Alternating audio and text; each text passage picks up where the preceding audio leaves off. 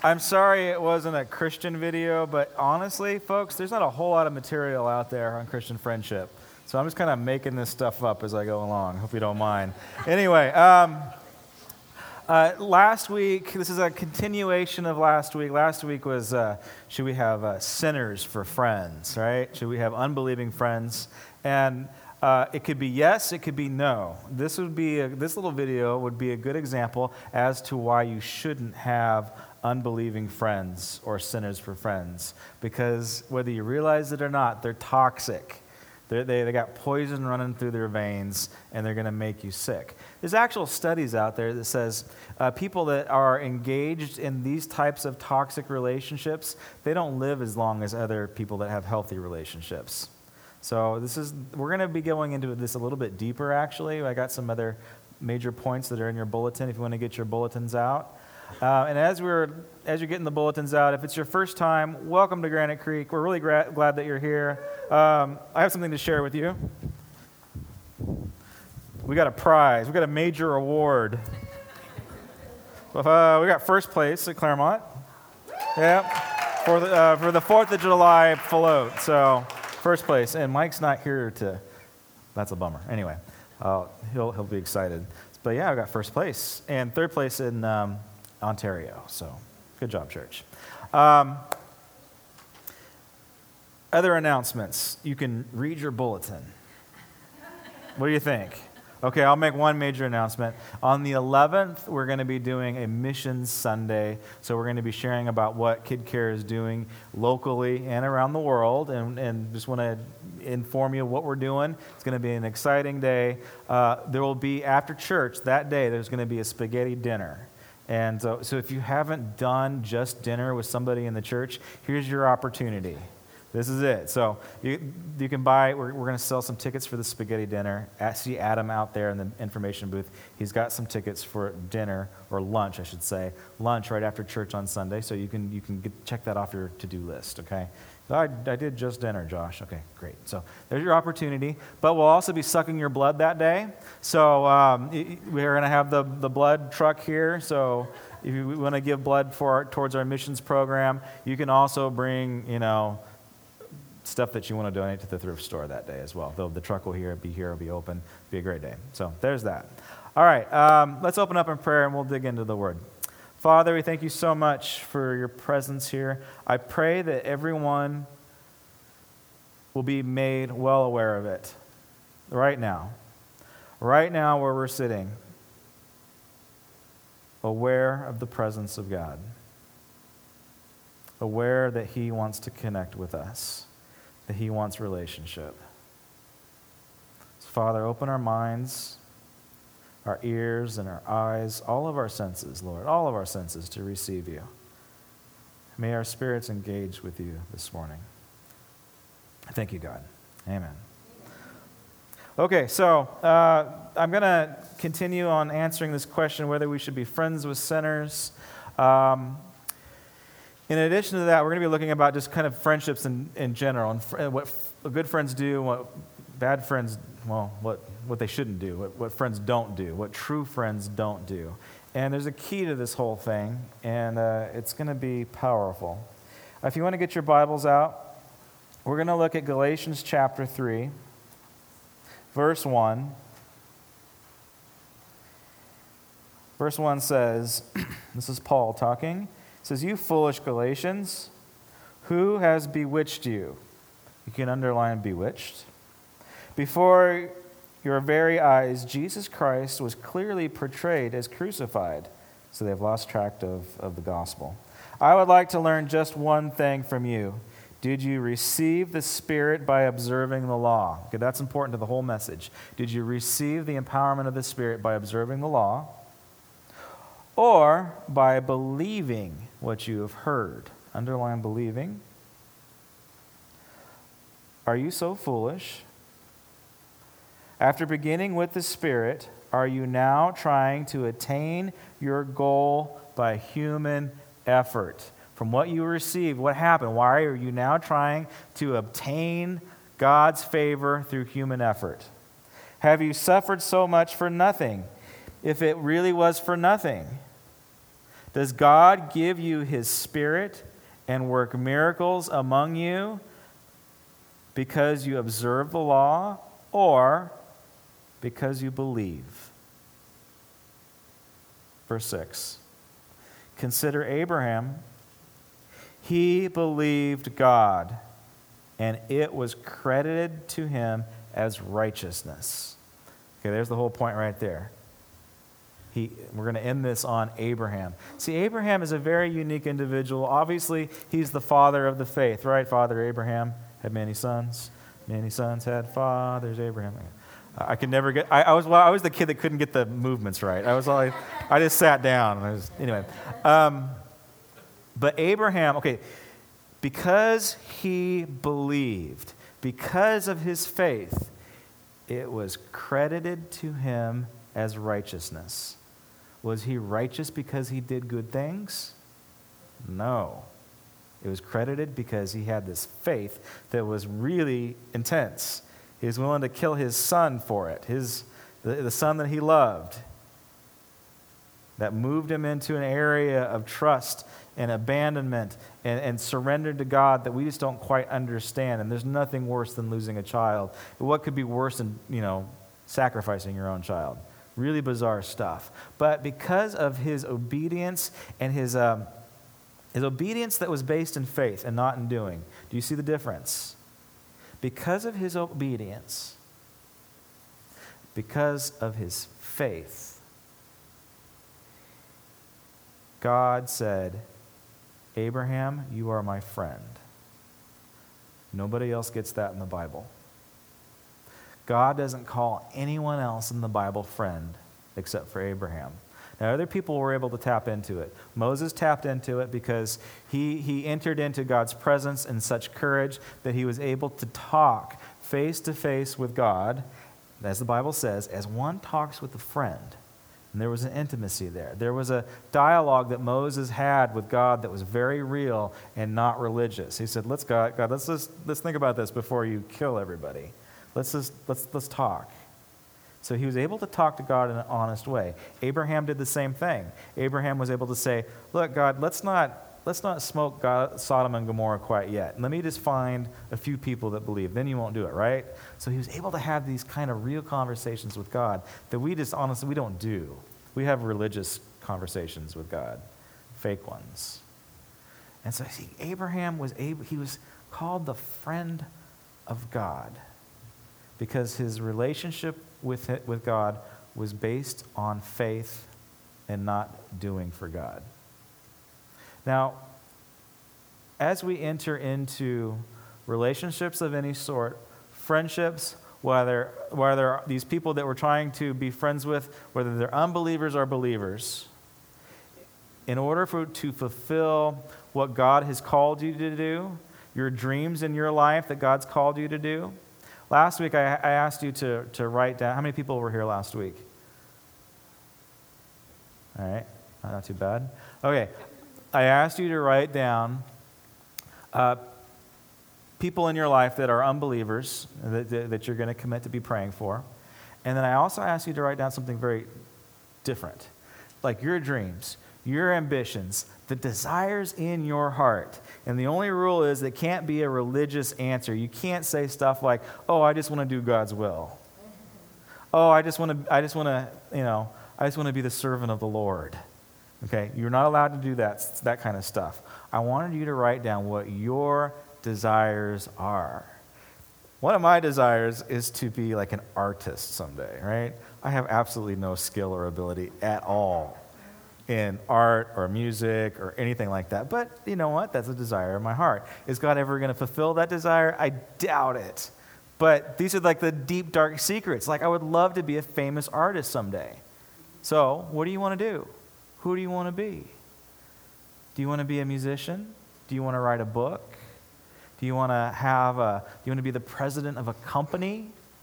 What are the desires in your heart? Some of them are good, some of them are not good. But what I'm getting at is I wanted you to write them down. Because there's something very important to understanding what your desires of your heart are and understanding what his desires are. So, I ask you to do this. And the purpose of it is because it's going to highlight what we value and what our friendship with God is really like. Now, when we engage friendship, when we try to attempt to fulfill our destiny and our desires and what God approves of and what he doesn't approve of, when we begin to do that, he's going to put 3 types of people in your life, 3 categories of friends. The first category is the highest. It's what we all secretly desire, we want to obtain. We want a deep, meaningful friendship. It could even be a marriage, right? But we desire that intimacy with somebody. And right now we're not talking about marriage, but we're just talking about friendship, relationship stuff. Mako talked about the concept of hesed, or hesed. I don't know how to say it. Hesed. Hesed is a Hebrew word for friendship. It's the friendship that David and Jonathan had that was unconditional and one of equals. And they both had their best interests in mind, regardless of the circumstances. In a political sense, in a worldly sense, these 2 guys should have been mortal enemies. They should have wished the ill of each other, but they didn't. So even if David would have completely failed, if Saul would have gotten away and had murdered him and killed him, or would have disgraced him, Jonathan would have still remained his friend, no matter what the outcome was. So a hesed friend is a deep confidant. And if you have 2 or 3 of these, by the time you're on your deathbed, you're extremely blessed because they're very rare. And they're extremely rare in our society. We don't have these types of friendships anymore. Most of us in this room don't have that type of friendship. But God has designed us that way. He wants it for us. So that's one area. So it is this confidant person that no matter what happens, you guys are going to be tight. That friend is, here's the key, that friend is into you. Do you have somebody that is into you? All right. The next level down, the next other type of important friends that we'll have on this planet and that are important and that they are godly, I called it the teammate friend. So you guys are all on the same team. And you all have a specific goal that you want to obtain. But it's like, I don't know, like, I use this illustration. I'll just do it again. So, do you have Dodger fans in here? Yep. Okay, we've got a few Dodger fans. Okay, so I don't like sports, but let's pretend I'm a Dodger fan, and this is what Teresa and I have in common. This is what we have built our friendship around, and we did a lesson on this too. That ought to be one of the things that defines a relationship. What defines a relationship should be the thing that you have in common. True friends say, yeah, you too, I love that. Let's hang out. So Teresa and I have the Dodgers in common, and I don't know, let's say, who plays on the Dodgers? Who's some famous guy? Did he get a touchdown last week? What? I know. A little overboard there. Okay, sorry. Okay, just give me somebody famous on the Dodgers.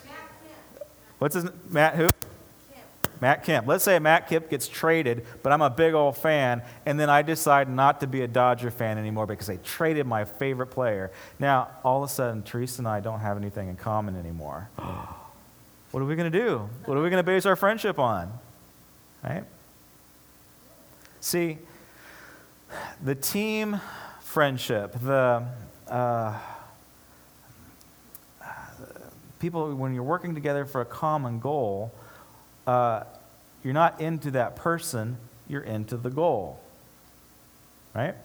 That's what church ought to be like. It's okay to have this. You go to church because we're all into Jesus.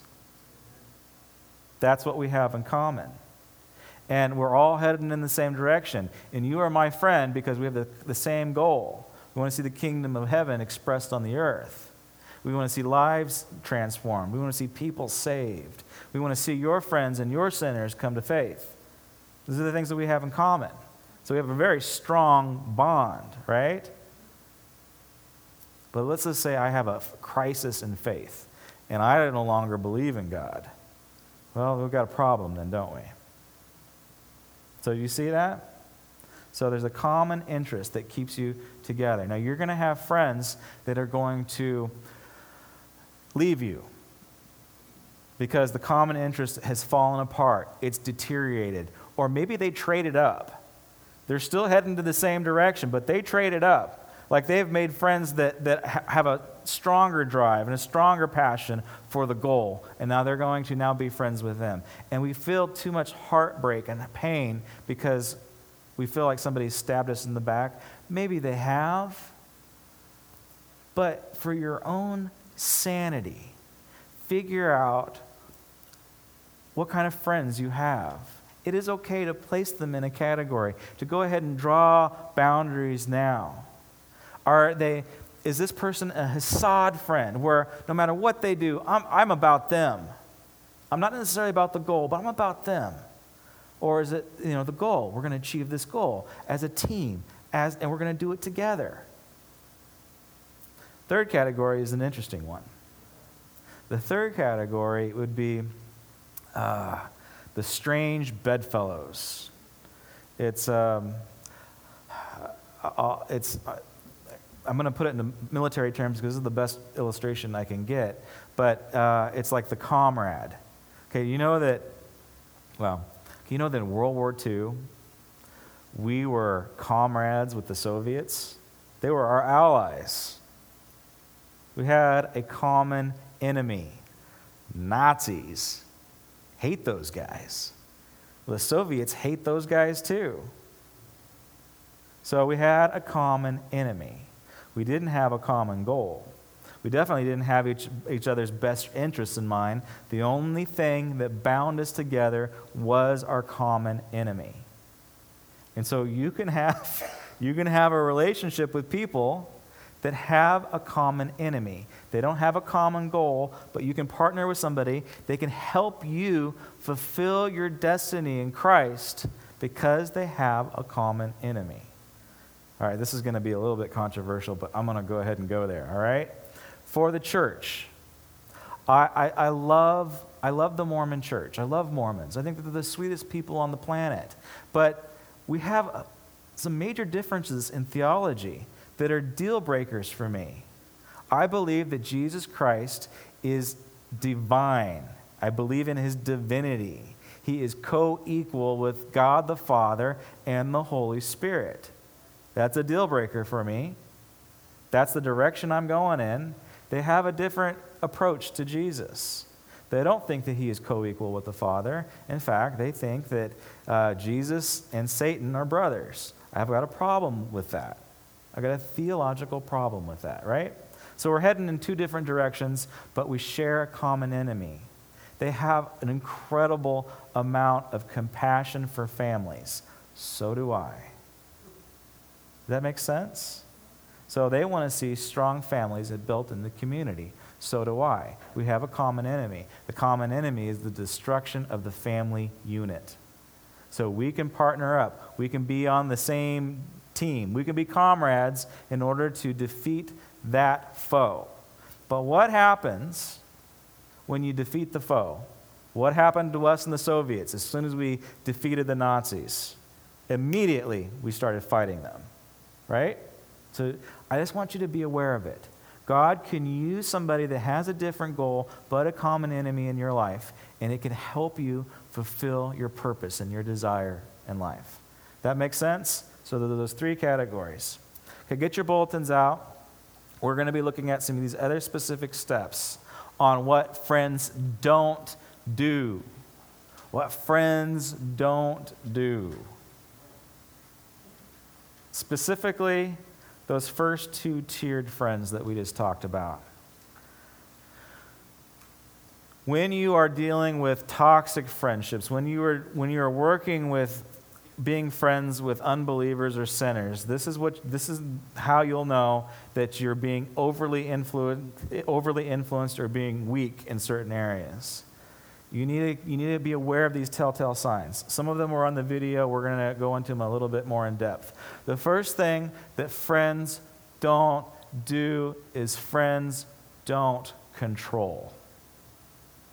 Friends don't control. You might have a common interest, a common goal. Your friend might have a different opinion about that.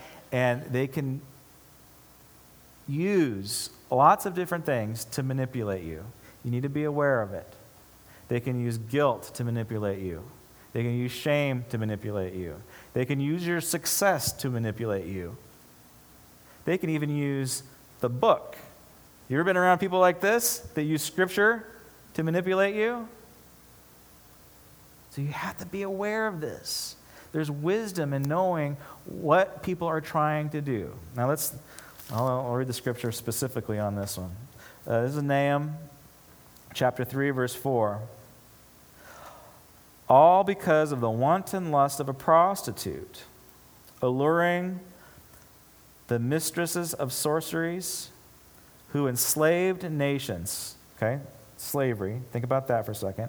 Who enslaved nations by her prostitution, and peoples by her witchcraft. Witchcraft. So if you have a desire to control, to manipulate, to get people to do things for you, whether you're using guilt and shame to do it or whether you're using the Bible to do it, it's a really bad word called witchcraft. It's like getting the voodoo doll out and making it move its arms. Some people have power over other people to do such things. And some people are emotionally vulnerable enough, and they desire friendship and they desire connection so much that they're willing to be manipulated in order to have that void filled. Be careful of that. Next thing that friends don't do is they don't fake it. They don't fake it. In Job chapter 13 says, "You, however, you smear me with lies.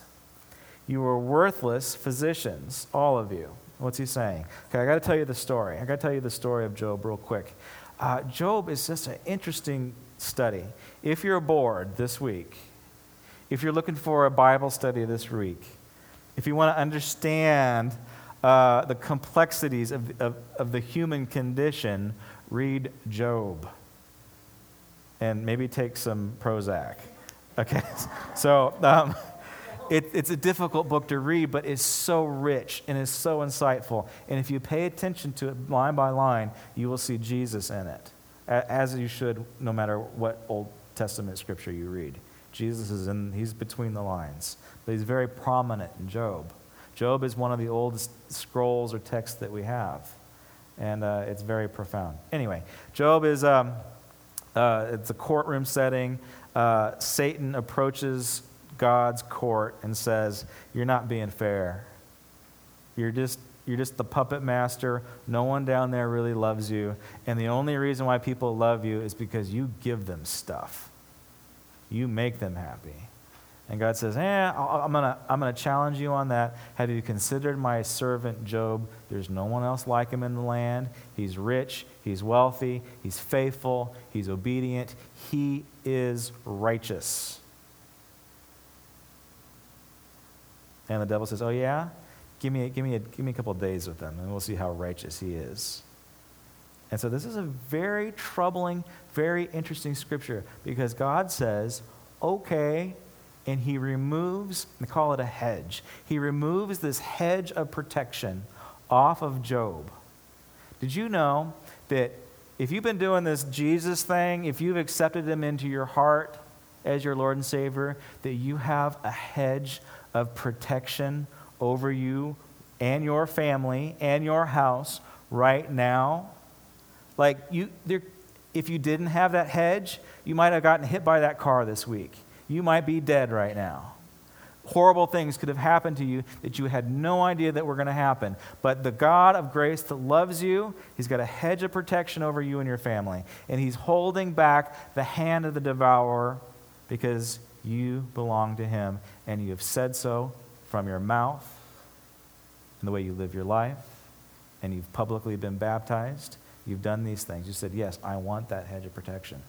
Well, Job had that. The richest guy on the planet. He had a lot of beautiful kids. He was very happy. His wife, I don't know, let's just say his wife was incredibly good looking too. It doesn't say that. I'm making that up. But you get my point, right? He had everything going for him. God was on his side. God takes away his protection, and the devil has his way with him. Horrible, horrible, unspeakable, thinkable things happens to Job. His kids die. And there's nothing more tragic than the loss of a child. His kids die. He loses all of his wealth, all of his property in an instant. It's gone. His world is completely turned upside down. He's grieving to the point where, he's shaving his head, and all these afflictions happen to his body. He gets all these diseases. He's like, what is going on?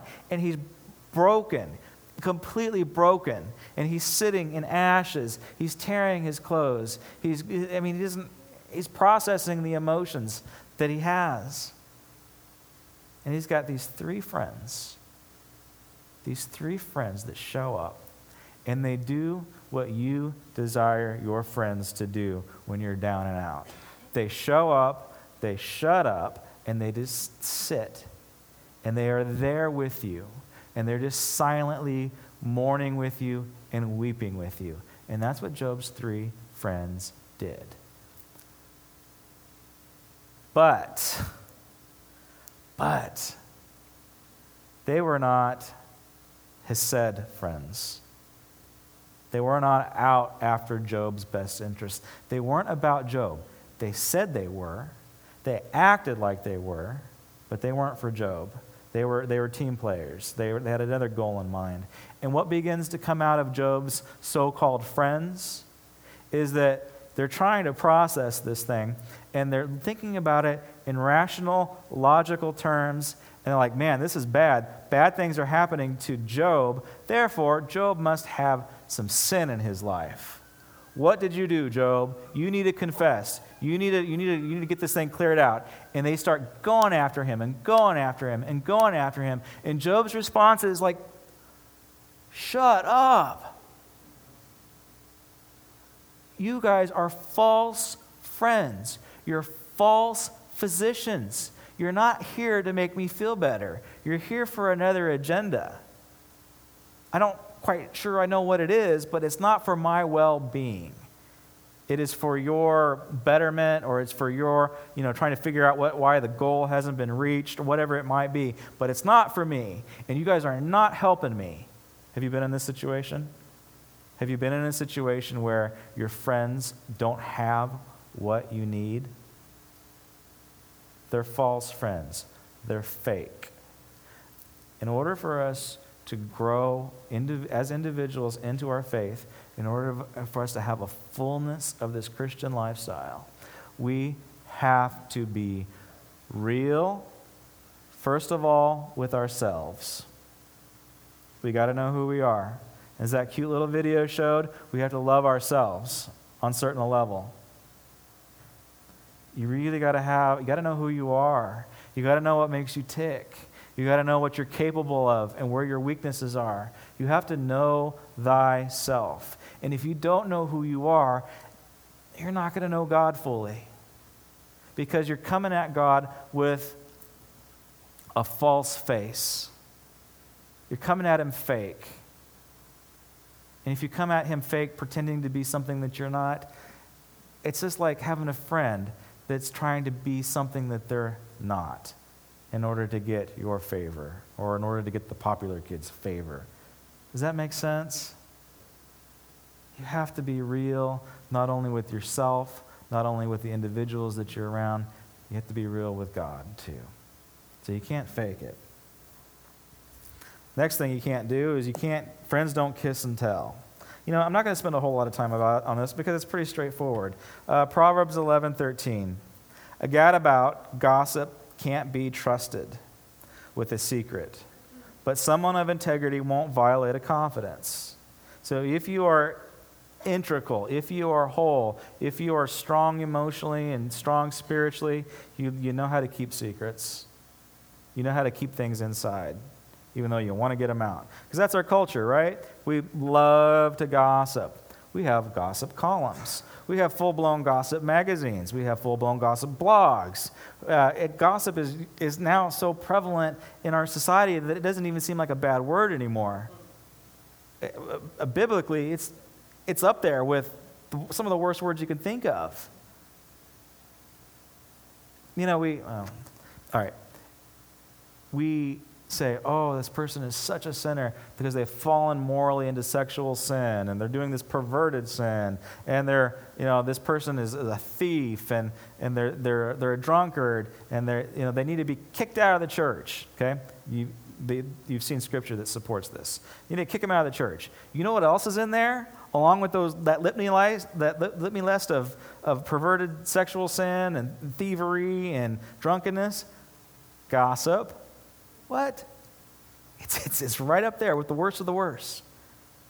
Gossip's a killer, and it's a sneaky one too, because sometimes you don't even realize that you're doing it, because you just, you like to talk a lot, and it just kind of comes out, you just don't have control over your mouth, and so I don't want to beat you up and tell you you're going to hell because you're gossiping, but just watch what you say. How do you know, this is the rule in our church, how do you know if you're gossiping or if you're spreading rumors or spreading gossip? If you are not a part of the problem or a part of the solution, then you are what? Gossiping. There's the rule right there. You've got to be a part of the solution, a part of the problem, and if you're not, mind your own business. All right. Psalms 41:4. All the while gathering gossip about me to entertain the street corner. Because gossip is entertaining, right? These friends who hate me, they whisper slanders all over town. And they form committees to plan for misery. Has a committee ever done anything good, by the way? Just curious. The Committee on Forming Committees committee? Sorry. Next thing that they do is friends don't keep silent. Friends don't keep silent. And I'll make a distinction on this one too. Your Hesed friend, your spiritual blood brother or blood sister friend shouldn't keep silent. Yes, in mourning, the best thing that you can do is just keep your mouth shut and cry and hug on them, right? But if there's something going on in your life that is keeping you from fulfilling your destiny or what God has called you to do, your Hesed friend, has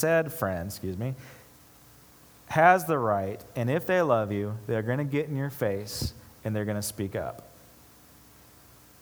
Why? Because they are all about you. They want to see you succeed. They want to see you win. They want to see you blessed. And most of the time in our friendships, even in the teamship friendships, we really don't want to see our friends blessed. Deep down inside, we want to see them fail because we want to make sure that we're better than they are.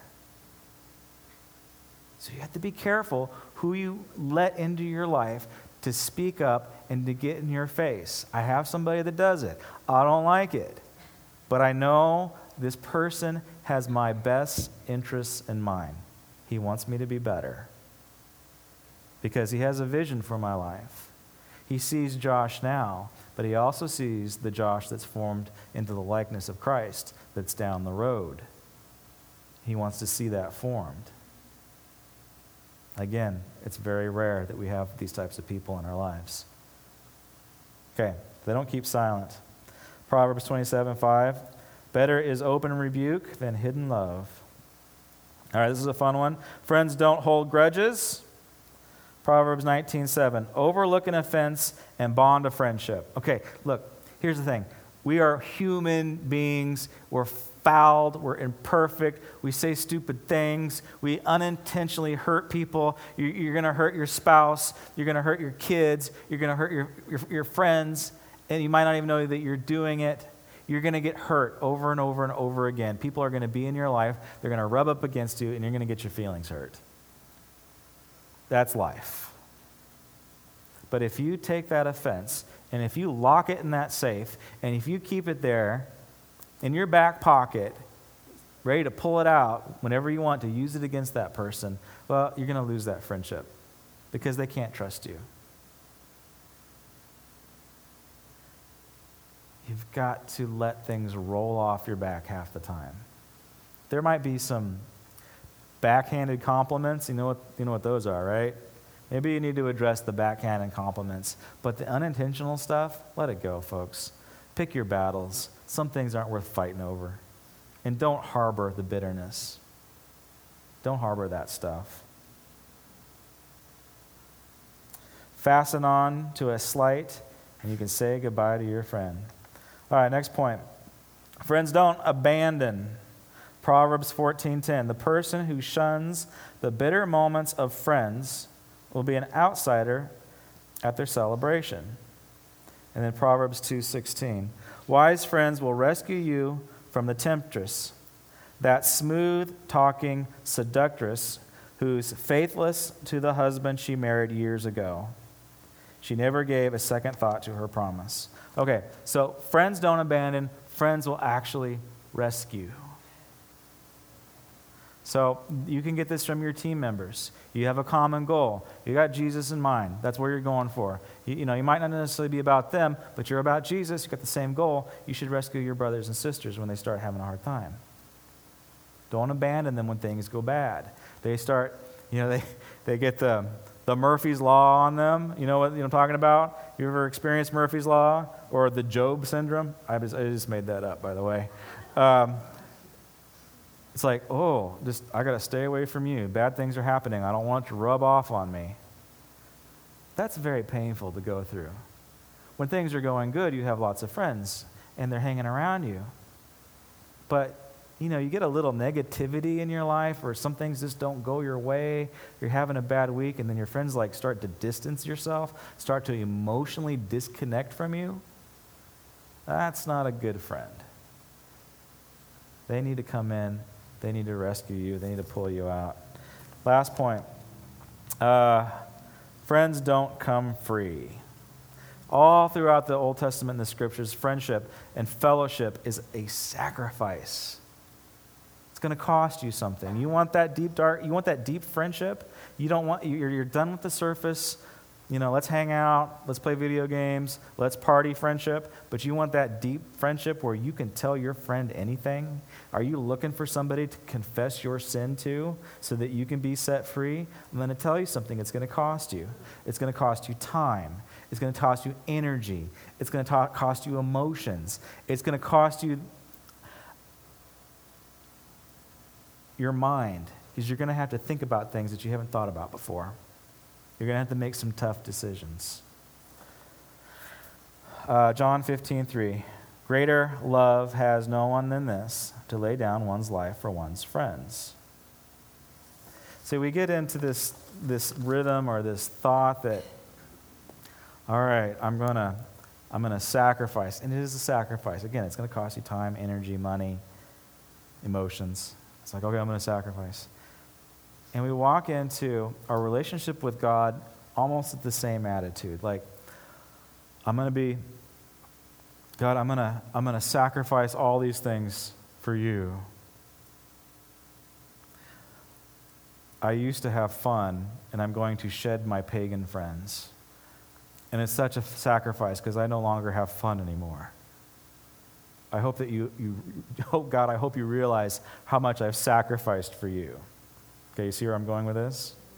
God, I used to make so much money, but now that I'm in church and I have to do this Bible thing, I have to conduct myself ethically in business. I can't cheat on my numbers anymore, and now it's affected my bottom line. And, well, God, I just want you to know how much I have sacrificed for you. See, that is the wrong attitude to have. But the willingness to go into a relationship where you truly have that individual's best interest in mind. had an experience a long time ago. You don't know this person, but it is a close friend of mine. And, I wasn't quite sure what category the individual fell into. Was he a teammate or was he a confidant? Was he that Hesed friend? Where we just doing stuff together, heading towards the goal, and, we had fun together. We tell jokes and stuff, right? Or, is this an individual that I can be completely transparent with and trust? Well, he had the first move. We were hanging out one time. He said, Josh, I need to share something with you. I'm like, all right, shoot. And he's like, I'm dealing with this. And it hasn't materialized. It hasn't manifested yet. But this is where I am. This is what I'm flirting with. Okay, I'm not going to tell you the details, but I'm going to tell you this. It was big, and it was bad, and it was hairy. And if it had materialized, if it had came full circle into fruition, it would have wrecked his marriage instantly, and it would have wrecked his career instantly. And he's sharing this with me. And I'm like, let's talk about the Dodgers. Okay? Because I am forced to decide what friendship category I'm going to fall into. And am I going to be Hesed, where if this thing does go south, if he derails his life, am I going to maintain my friendship with him? Or is the common goal Jesus, and when things go bad, we don't have anything in common? So he's letting me into a very intimate area of his life. And it took a long time. It took a lot of prayer. He didn't derail his life. There was restoration. But the point is, he let me in on a level that was very deep, and he trusted. And it's a scary thing because for me, it cost my ability to think. It cost time. It's like, okay, if we're going to be confidants, I got to be in the long haul. If you completely fall away from the Lord, I still got to be your friend. I will be there because we're equals on some level. I'm into you. You see that? I'm into you no matter what you do. And so there was the rub there. And it's difficult because it does cost. I had to be willing to go into his environment.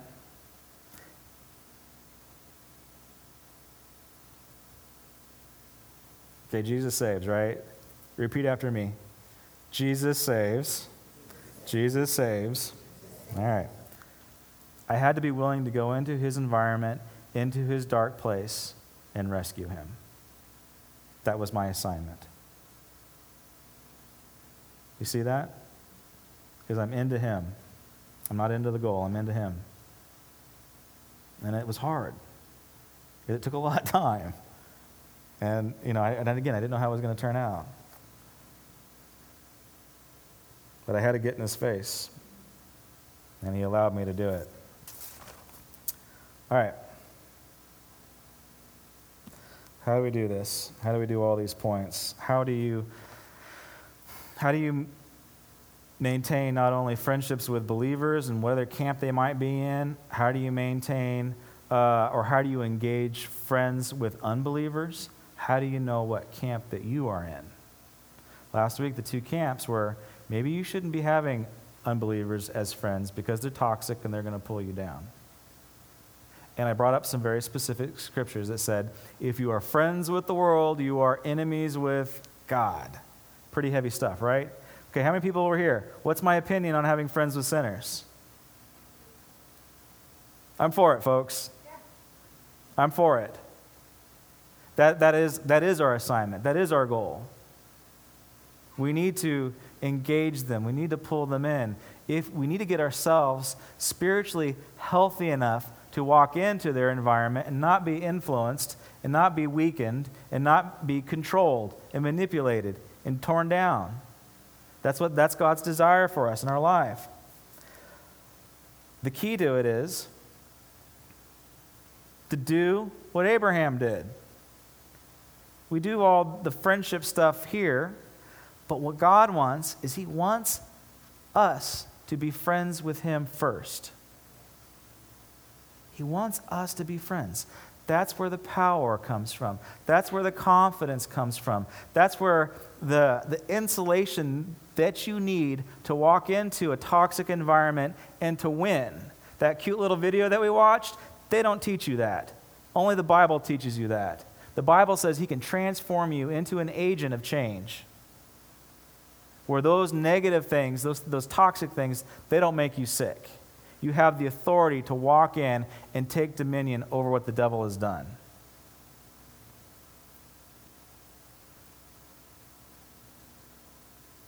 This week, it's Friday, I had, within 10 minutes, I encountered, okay, you guys okay? Hang on, just bear with me just for a second. It's going to be a little strange.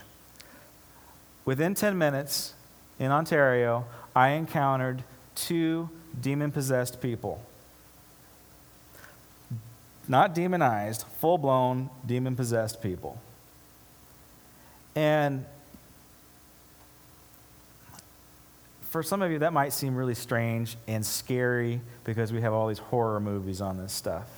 For me, it's a little bit different. I've been exposed to it to a certain level, and I'm not saying my relationship with God is perfect, but it is good enough to know what that was.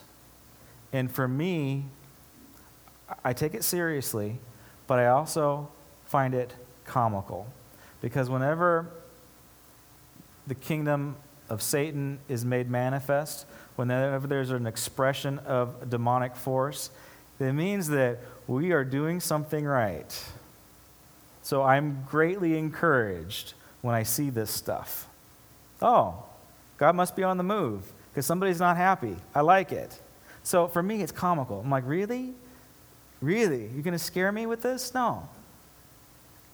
That confidence comes from a relationship with God that's based not on doing for God, not, you hanging on, not on serving Him.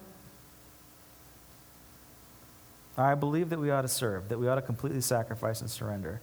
But my relationship with God is not based on servitude. It's not based on slavery. Slaves don't win battles.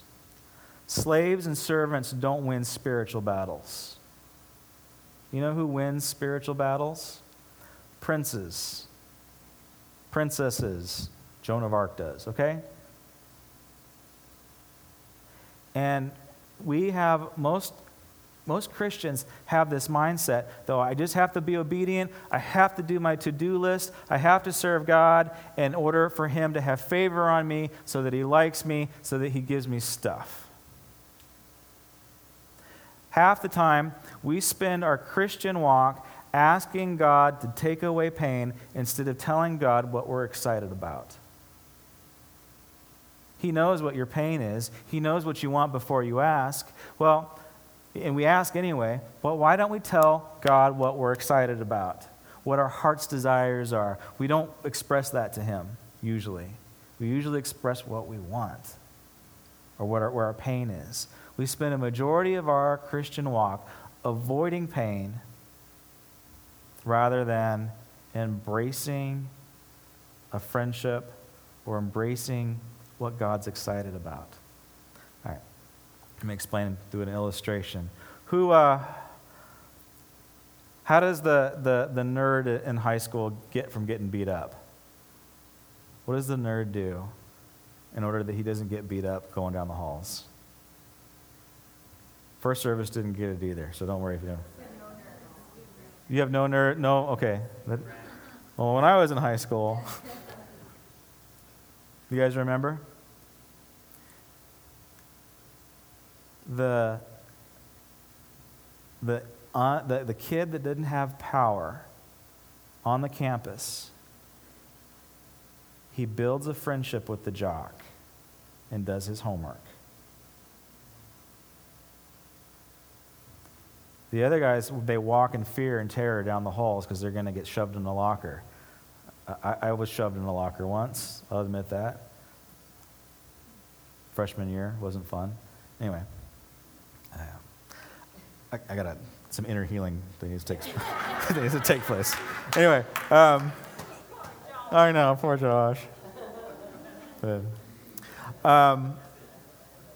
you see, when you are friends with the big man on campus, guess who leaves you alone? Everybody. And so instead of us spending all of our time avoiding pain, running down the halls trying to avoid pain, what God is really wants us to do, what He's invited us into, is to actually form an affection, to form a friendship, to form a bond with Him. And then He takes care of everything else. But most of the time, we live in a slave-servant mentality when we ought to be living in a friend mentality. Or, I'm a son and I'm a daughter of Christ. I'm co-heirs with Christ. I share the throne with Him. He's invited us into that type of, I don't know what that is, to tell you the truth. But He's invited us into something that powerful. So we have power in our lives. But in order to access it, we have to change the way that we approach God in prayer, the way that we engage Him, and it needs to be like you engage a friend. Here's your take-home thing on your little outline. The way that we see Jesus, what did I say, by the way? Okay, your relationship with Jesus is going to mirror your relationship with your friends. I made that up too, by the way. But if you think about it, the way that you engage your friends and what they're into and what they're not into, or what they can do for you, how they can advance your career, how you can win friends and influence people. You guys read that book? Okay, if that is your approach to friends, that's going to be your approach to God. Are they there to help me achieve my goals, or am I into them? And when we approach God, we need to be into Him and not how He's going to fulfill my goals or how He's going to help me. You see, if God is our friend, we need to be passionate about what He's into rather than trying to obey Him so He doesn't give us a spanking. Does that make sense? So my friend that just about train wrecked his life, I am into him. Now, we're still really close with him, by the way. And you know what I'm into? That stuff is over. We don't talk about that anymore because it's dead. It's gone. We have victory over it. He doesn't deal with it anymore. If it does creep up, he tells me. But for the most part, that area of his life is done and there's victory over sin. Gone. He has other dreams. He has other visions. I see them. I am into them. I want to pour into him. I want to make sure that he achieves what he wants to do, his spiritual destiny. I ought to be able to transfer that passion into my relationship with God. God, what are you into? What are you excited about? God, where are you moving? I want to be excited about what you're excited about. And see, that's the difference between law and what Abraham learned the secret of, belief. The hardest thing that we do in our Christian walk is to believe, to be friends. I have the band come on up to the front and the ushers.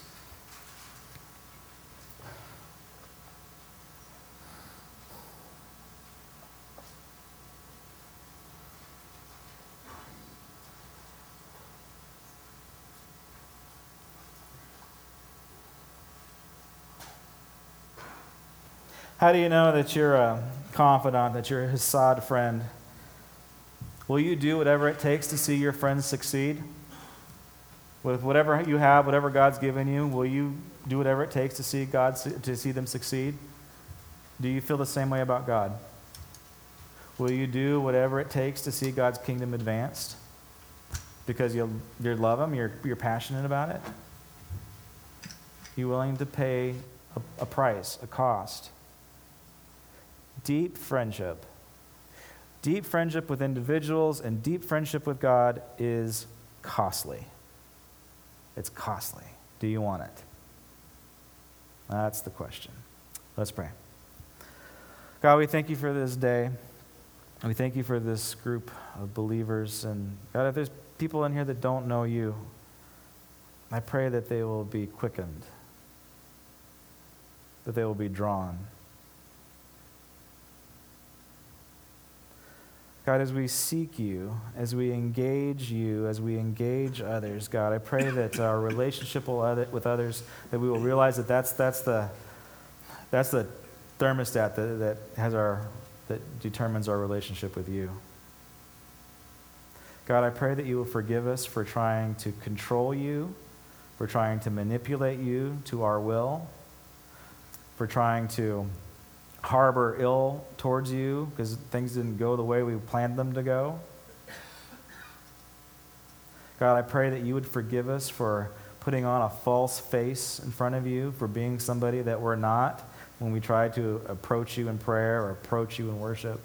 God, I pray for the most part, I pray that we just be real, that we have a real conversation with you, that we'll drop the Christianese, and that we'll be able to talk with you like Abraham did, like Moses did, like David did.